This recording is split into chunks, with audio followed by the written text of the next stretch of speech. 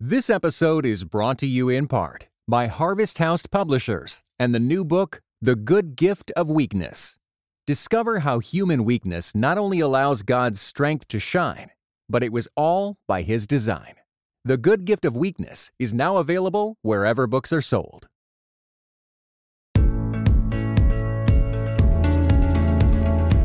Like you said, as preachers, we are called to proclaim the gospel, even in the darkest times. But I don't think we should ever be just eager to jump in, particularly with answers, like you said, to those why questions. Because I find that those rational kinds of responses we might want to bring forth don't actually speak the word that people need to hear when they're at a graveside or at a hospital bed or whatnot. This is Kevin Miller with Monday Morning Preacher, and today I'm sitting in for Matt Woodley, and we are going to look at one of the ultimate questions that you and I face or ever will face as preachers, and that is this: what do we say about suffering? How do we speak to people's pain in a meaningful way when it often feels to them in that moment as if God has abandoned them? And so to help us with this, I have invited today my friend and fellow preacher, Dr. Emily McGowan. Welcome, Emily. Thank you. It's good to be here. Well, Emily teaches theology at Wheaton College, and she's also an Anglican priest, and she and I are in the same church. So I get the joy of hearing Emily preach live. I know you have much going on in life. Tell us a little bit about some of the things that fill your days. Well, you said the big one. I teach theology at Wheaton College. We just finished our semester, so that takes up most of my time preparing. Yay! I also write. I'm working on a couple of books right now. You mentioned I'm a priest. I also serve our diocese, assisting the bishop with things that he might need a theologian to do. We also have 3 kids, and they keep us very busy as well. So, and I'm married to a preacher too. So, well, I think your family's amazing and love your kids. What holds all that together for you? What holds it together? Oh, maybe I'm making an errant assumption. Well, it's funny. It makes me think about when my kids were really little. I was doing my PhD program, and a professor once asked me in the hallway, "How do you keep everything balanced?" And I said, honestly, I spend a lot of time on the floor. What holds it together is the grace of God. I know that sounds cliche, but that's really the truth. Yeah. Somehow it's all able to work, and the Spirit's holding us together. So, yeah, wonderful. Well, Emily, I've been looking forward to talking with you because I wanted somebody I could talk to about this. When I sensed God was calling me to serve the church as a pastor and preacher many years ago now, one thing that held me back was this particular fear I had, and that I knew that someday, being a pastor, I would have to stand at the graveside of an infant. And I would be called upon in that moment to say something of comfort and maybe have something when the inevitable why questions came from parishioners. And I truly did not know what I would say. So this kind of speechlessness in the face of great suffering, is that just me? I mean, how do we deal with this as preachers and pastors? I definitely don't think it's just you. I've experienced that as well. And I think the Bible gives us room to see ourselves there in that respect. I mean, Job's friends, right? The first thing that they do is they sit with him. So silence in the face of suffering is not an indefensible reaction. We should be sort of humbled into quietness and not be quick to speak, I don't think, when we encounter suffering. Now, that's not to say we aren't called upon to speak a word, right? Yeah. Like you said, as preachers, we are called to proclaim the gospel, even in the darkest times. But I don't think we should ever be just eager to jump in, particularly with answers, like you said, to those why questions. Because I find that those rational kinds of responses we might want to bring forth don't actually speak the word that people need to hear when they're at a graveside or at a hospital bed or whatnot. Yeah, that's so well said. Sometimes I'll hear Christians say, not usually preachers, but more parishioners say something like, well, yes, she died so tragically young, but there was a nurse that was treating her leukemia, and that nurse is now a believer. So isn't that sort of, and they make it seem like that is the answer as to why this child suffered a blood cancer. I've never found that satisfying myself, and I don't understand that calculus. No, it's not a good calculus. I don't think we should make that kind of calculus. I've had a similar thing said to me with the death of my mother-in-law at 46 years old. And the response was, well, you never know who was brought to the Lord as a result. And in my head, I didn't say this out loud, but in my head, I thought, isn't God good enough and sovereign enough to bring someone to the Lord without killing my mother-in-law to be part of that? And so the answer is not, well, God did this, so this. I think that kind of calculation we are not called to do. I think it's an unfaithful response. Certainly, God does bring good out of evil. Thanks be to God. It's God's character to do that.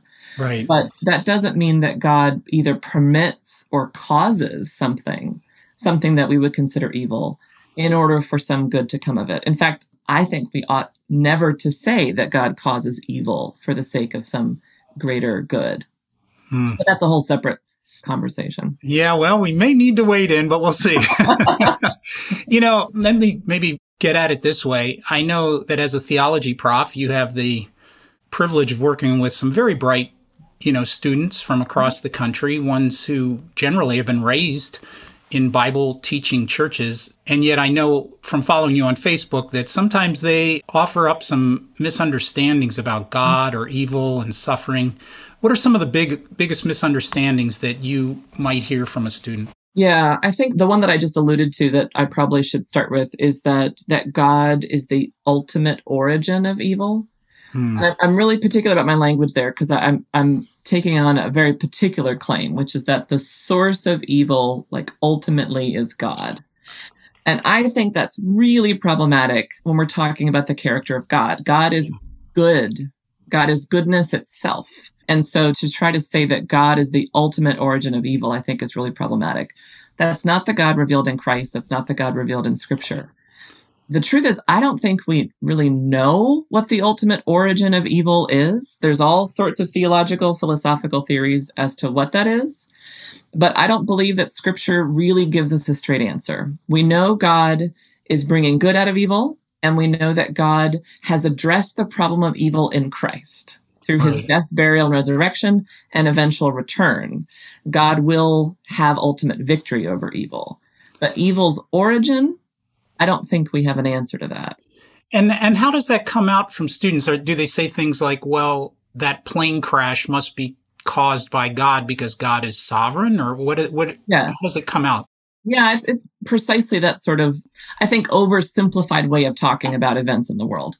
Okay. So if I believe that God is providentially governing the universe and some evil thing happens within that universe, therefore God is the direct cause of that thing that happened. And there are some theologies that reason about providence in that way. And I think that ultimately they inadvertently do violence to God's character by suggesting that God is the direct cause of some evil.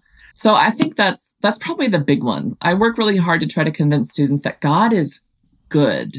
In God's very essence, God is good. And therefore, that means that God is always already opposed to evil and triumphing over it, not orchestrating it for some sort of mysterious end. Again, God is providential. He's governing the world.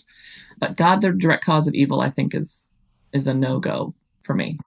In your own times of suffering, what have you found helpful? I mean, and how does that shape your preaching? So I've already said I don't think that rational answers are helpful, and that's borne out from my own experience. We've endured a number of losses, including my mother-in-law, my brother-in-law, and a number of others. And in those moments of suffering, rational responses, what we call theodicy, just didn't really do a whole lot.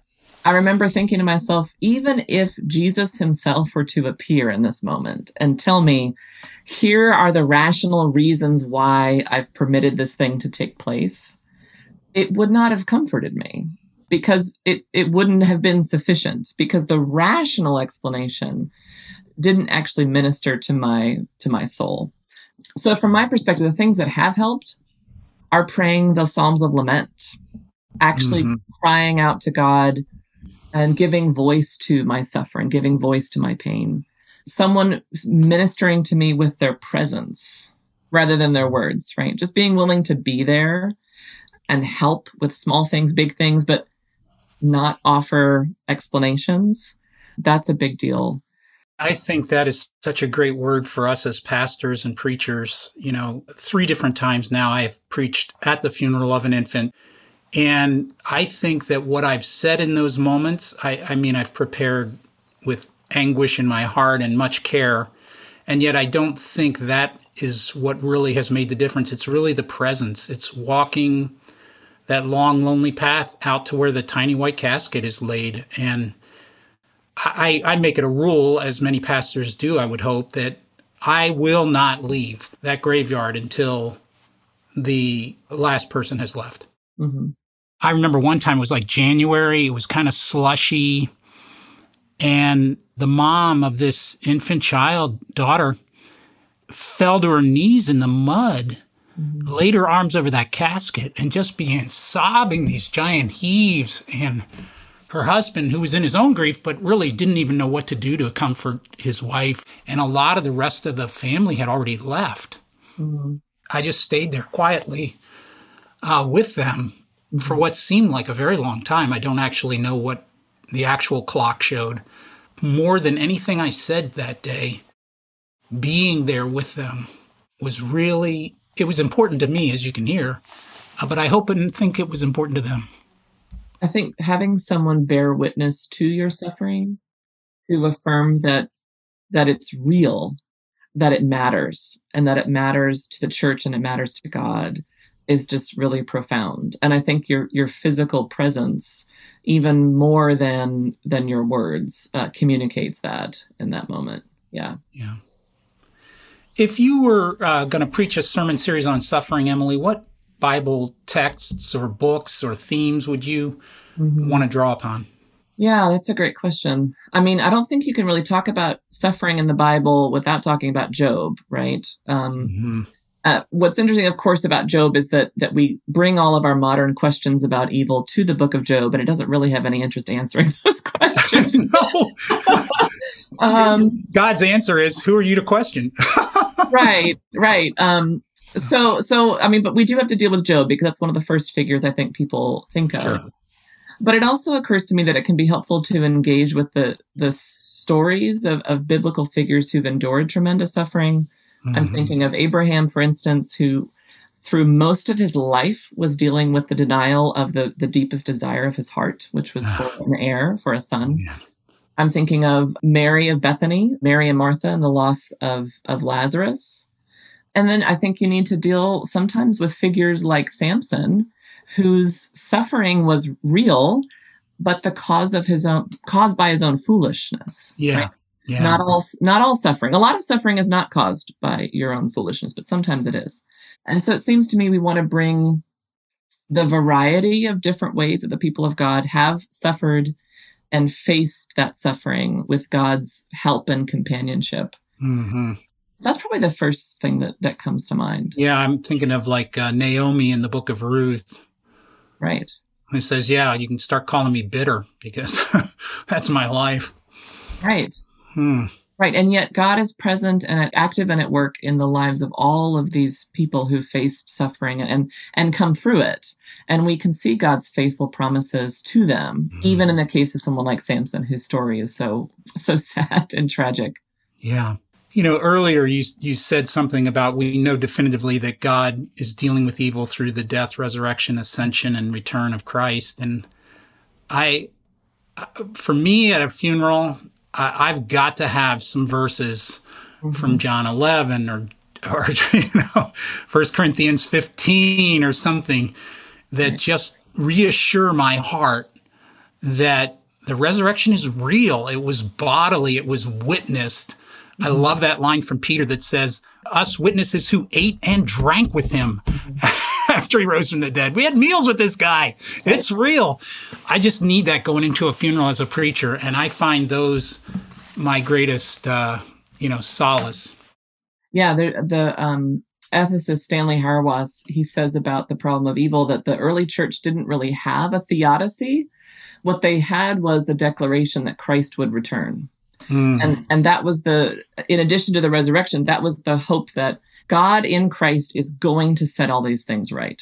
We don't see it yet. We only see it in part, right? We see it through a glass dimly, but that Christ is coming again. And that declaration, paired with the bodily resurrection, is the promise we hold on to because we really believe that that's true.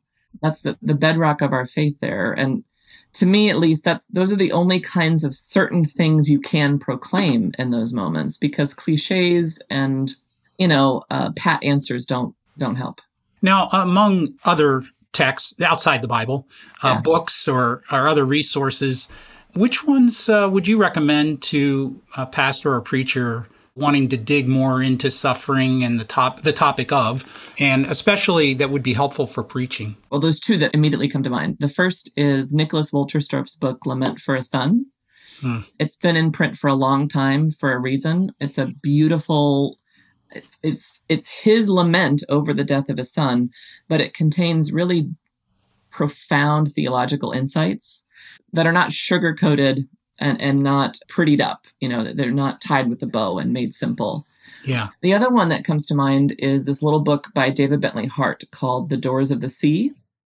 Now, it's a more straightforwardly theological work, so it takes a little more effort to get through. But I think he, more than anyone else, has convinced me of the need to proclaim God's opposition to evil in the story of Christ's death, resurrection, and ascension. And I think he does a good job with that. And then the last one that I think of is Tish Harrison Warren's recent book, Prayer in the Night. Yeah, I've just started that. It's really excellent and very deep biblically and theologically, but it's shot through with her own story. And I think models really well how to speak wisely and pastorally about evil without lapsing into cliches and pat answers. Yeah, one of the insights that I loved from Tish, which thank you for, Tish, for helping me see this, was that we sort of practice our way into faith. We don't faith our way into faith. We keep showing up. And one of the things that I've often found pastorally in working with the grieving is what would I call it? Their sensory God receptors seem to break under the weight of grief. And they feel like, God, I needed you most right now. And yet I can't sense you. I can't experience you in the ways that I used to. The Bible is dry as dust right now, and prayer is, empty. And I just tell them, you know what? That's normal to be expected. Just show up to church. Just come and receive communion. It's this tangible bodily thing outside of you that then enters you. And just like practice, just come and practice with us again. And eventually your heart and your soul will begin to heal, and you'll find it all coming together again for you. There's something I think in those moments where we are in great grief, where practice is our friend. Yes, I completely agree. For me, when we went through a time of real suffering most recently, it was the creed, saying the creed every week, that began to bring healing and then eventually reawaken those God receptors to sense God's presence again.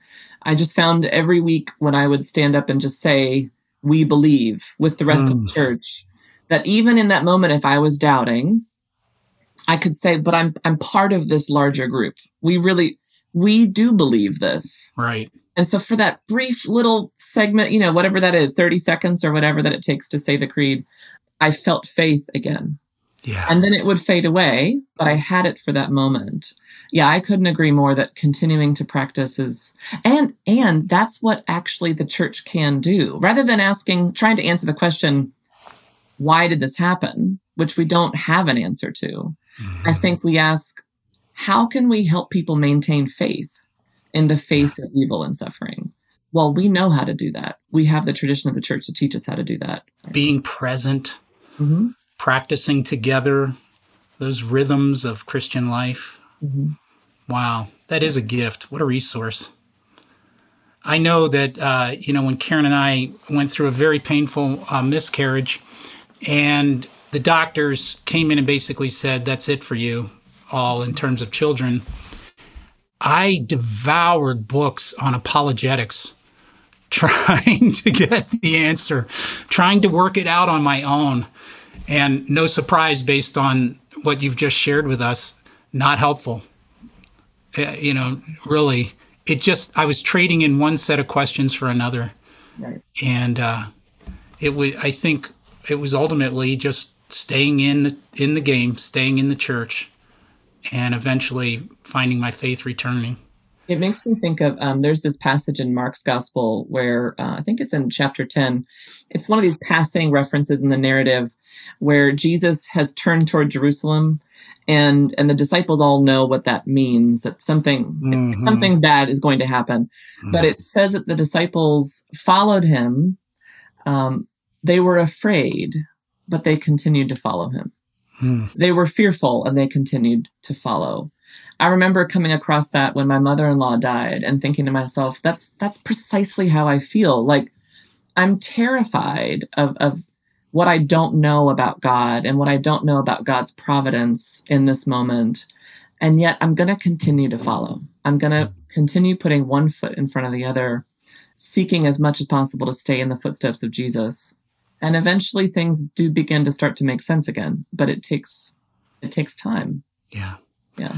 So well said, Emily. This has been Dr. Emily McGowan, who teaches theology at Wheaton College. She's also an ordained minister and a great preacher. I encourage you to check her out online. And this has been Kevin Miller with Monday Morning Preacher, brought to you by PreachingToday.com.